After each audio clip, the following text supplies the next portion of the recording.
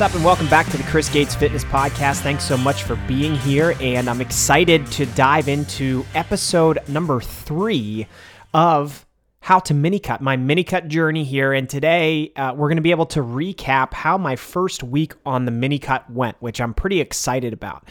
So just like these previous episodes, the audio that you're going to be listening to is the audio from the YouTube video that is posted on my YouTube channel. So if you want to watch this video and get all the visuals and see some of the stuff that I'm going to talk you through, head over to my YouTube channel. There will be a link to the video in the show notes to this episode. But if not, you can listen and still get a lot of really good information, because today's more or less going to be a masterclass on mini cut dieting. So I'm calling this the ultimate guide to your mini cut diet, because I break down a lot, really all of the tips and tricks that I am using in this mini cut to lose body fat. And, these are a lot of things that I use in just regular cuts that are maybe a little bit less aggressive, more sustainable, more long-term, like a 60-day or a 90-day fat loss phase. That can be really beneficial to you if and when you want to lose some weight, lose some body fat. So we're going to dive into all kinds of stuff, from meal prep, how to do it, to meal planning, routines that you can put in place to make it easy for you to eat the right foods at the right times. And on that note, we'll talk about meal timing. I'm going to dive into food swaps and different hacks that you can do to more or less make it not feel like you're on a diet, but considerably reduce the amount of calories that you eat on a daily basis. There's a lot of good information packed into this episode, and I think you're going to love it. So, I'm excited to dive into it. And, just as a recap, I this morning weighed in, and I am 4.5 pounds down from my initial weigh-in. So that's 4.5 pounds in 1 week, which is awesome. That's more than I expected in the first week. And again, this is a more rapid fat loss approach. This is for a very short period of time. I'm expecting it to be around 4 weeks, and then getting back into a calorie surplus after that. But really pleased with how things have been going so far, and I'm excited to kind of walk you through the recap of week 1, and again, focus on nutrition specifically. So I hope you enjoy this episode. Like I said, that video link is in the show notes if you want to click over and watch it. Otherwise, let's get into How to Mini Cut, the ultimate guide to your mini cut diet, and we'll dive into my week 1 recap. Welcome to episode number 3 of my mini cut. And I'm really excited for this one, because in this video, I actually get to start explaining to you how the mini cut is going. If you missed the first 2 episodes, make sure you subscribe to the channel, and also head over to my channel page where you can find a mini cut playlist. In those videos, I explained how to mini cut and my starting point, but today I'm 1 week into my mini cut. I've seen pretty good progress so far, and I want to explain to you how things have been going. Really, what I'm going to use these weekly recap videos for is more or less my check-in with you. Every week I check in with my one-on-one online fitness coaching clients, and we talk about, some core items that are important to reflect on and think about as we plan ahead, and that's what I'm going to do here. So first and foremost, let's talk about my rate of progress. I've already seen the scale come down several pounds, which is great. I started at 180.2 pounds, and pretty quickly into the mini cut, within the first few days, I saw several pounds come off. Last week I explained that that's more or less what I expected. Typically, when you get into any diet, especially a more aggressive mini cut, you're going to see weight come off pretty quickly, or at least you should in the early stages. Oftentimes, the majority of that is water weight. And I also made sure to take my waist measurements and my progress photos, which you're seeing here. And so far, everything's tracking in the right direction. I want to talk primarily about nutrition. And really, the main thing I want to focus on is how diet and planning and meal prep is going to be the driving factor for most people when it comes to losing body fat and having a diet that's actually successful. And that's not unique to fat loss or dieting. That same concept applies to pretty much everything in life. The more you plan ahead and the more you have game plans in place for specific situations, the more success you're going to see in those situations. So what I did leading into this cut is similar to what I do every week. I set up about an hour on my Sunday, which was the day before the cut started, and I prepped a bunch of food. And I have a super simple and easy way to meal prep that allows me to prepare a ton of protein at one time, a bunch of carb sources, a bunch of vegetables, all the things that I typically eat on a consistent basis. I can get all of those prepped up in about a half hour, to be honest with you. And what you're seeing in some of this footage is me doing exactly that. I'll just throw a bunch of chicken breasts on a pan, season them the way that I like, put them in the oven, and they will take care of the rest and cook until they're ready. Then I put those in Tupperware and store them in the fridge. I do the same when I'm preparing rice. I'll also prepare veggies ahead of time. Typically I have beans and cheese, all these different things I like to toss into some of the frequent foods I eat. I get them all ready, I get them in the fridge, and then I have it ready to go for the week. It cannot be more simple. And now all of that meal prep was set up by me going to the grocery store that weekend and getting a lot of the foods that I needed. So I often go to Costco about every 2 weeks, and I'll pick up a lot of the same things. They have a lot of really nice pre-cooked, pre-portioned protein sources that are super tasty and easy to cook quickly. I also like to get their big racks of chicken breasts. I'll get several of those and freeze them so that they're always on hand when I want to prepare them. I get big bags of rice at Costco. Really, I get just about everything I need from a meal prep perspective there. And then I meal prep it. And then, like I said, I put it in the fridge. And what you're seeing in this clip is how my fridge is actually structured. And there is a science behind this. So if you structure how your fridge is set up, it can actually promote better decision making. And I believe there's research on this topic where you're more likely to pull from the foods that are right in front of your face when you go into the fridge. So when you open those doors, however tall you are, whatever row is at eye level and whatever is on that row in the front at eye level, it's most likely going to be what you reach for. You're less likely to push all kinds of foods out of the way and dig into the back of the fridge to get something that's back there. You're more likely to choose what's presented to you. So I like to set up the fridge and make it really easy for me to get in there, get the food that I want to eat, pull it out, and then prep it. So I just go in, I take it out. I even have like set spots on my countertop where I put it down, and it's all a process, and it's all just a habit, and it makes it very easy to pull out the foods I want to eat and structure my meals in a way that right now supports my fat loss goal. And now my diet, even when I'm not trying to lose body fat, is pretty predictable. And I think this is something that a lot of people can actually adopt. I think what gets people in trouble a lot is turning every meal into like a party or a celebration. And there are points in time where that's appropriate, but I think those types of meals are often better for kind of picking your spots. You pick your spots with some of those, meals out at restaurants or special desserts that you want to have at home. And you do those occasionally where the rest of the meals that you have are actually maybe things that you eat more consistently. They're recurring. You have a lot of the same foods on a consistent basis. I eat a lot of the same foods all the time. I have the same breakfast just about every day where it's eggs, I have some Fiber One cereal and a protein shake, and that gets me started with a ton of protein and a ton of fiber to start the day. It works out really well. Then I often have more or less the same lunches where I like to create burrito bowls for myself. Mexican food is my favorite type of food. It's very scalable based on your goals, which works out really well. So I'll often start my lunch with, a big bed of rice, and then I'll put chicken or beef or steak on top of it. I'll put that protein source on there, and then I'll top it with cheese and beans and broccoli and vegetables, and then I'll maybe put some hot sauce on it, and I have this guacamole salsa that I love.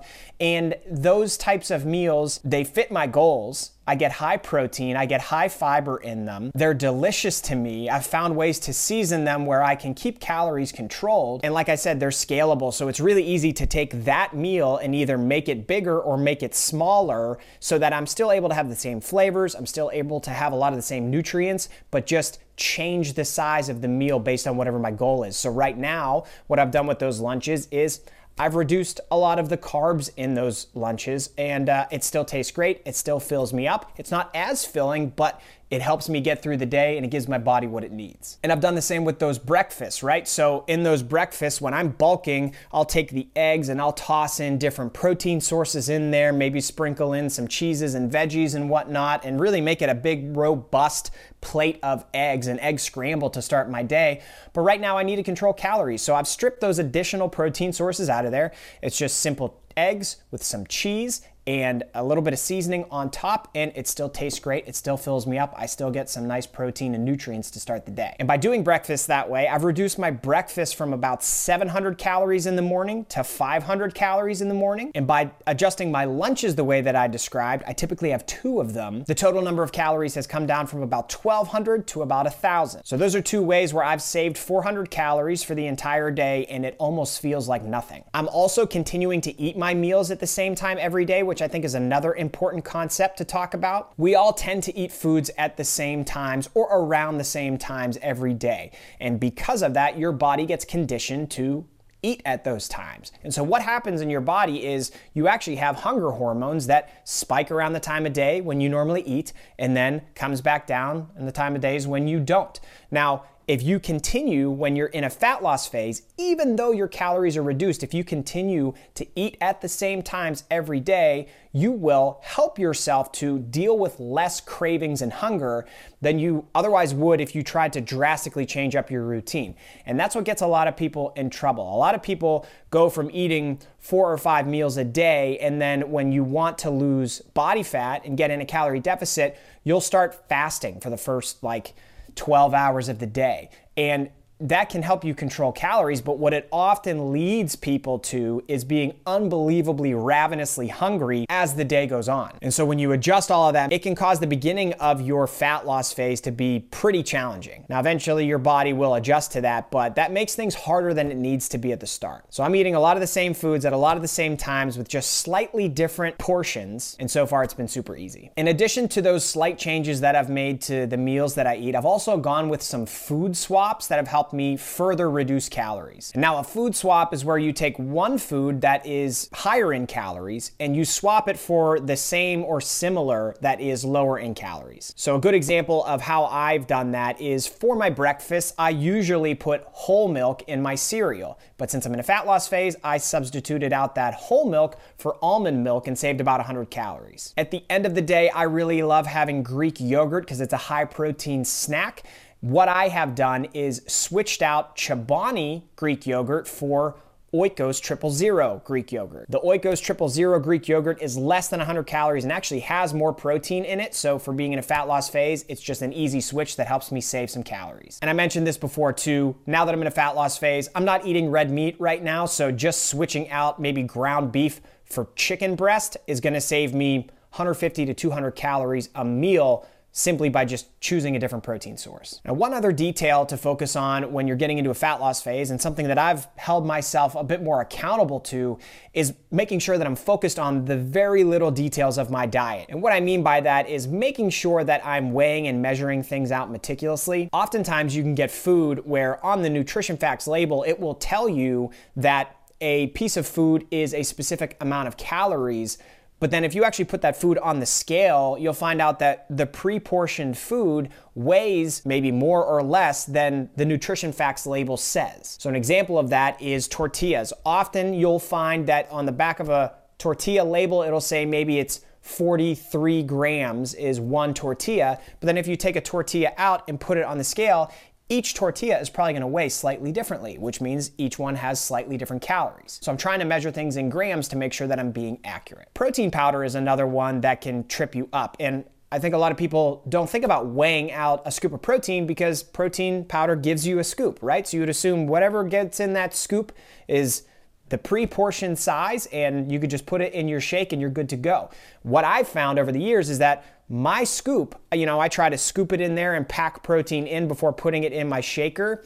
I actually scoop out far more protein than what the label says is one serving. So during this cut, what I've done is just made sure to weigh out that protein powder and make sure that what I'm putting in my shaker cup in the morning matches the portion size on the label. Another classic one is peanut butter. 1 tablespoon of peanut butter is wildly different from person to person. So making sure that you're actually putting the peanut butter on a food scale and scooping it out to the gram is gonna make sure that you're getting the right amount of calories, because as you probably know, peanut butter can add up very quickly, and 1 tablespoon of peanut butter in a serving size is often much less than what most people will scoop out of a jar of peanut butter. And for some of those scalable meals I mentioned, I like to put cheese on them. Well, just a little bit of additional cheese can actually add a lot of additional calories. Cheese is high in fat, most cheese is. So if you go over by, I don't know, 6 to 10 grams, that can actually be a lot of additional calories. Those are all tips and strategies and game plans that I've put in place to manage things so far, and it's worked out really well, and hopefully those tips can help you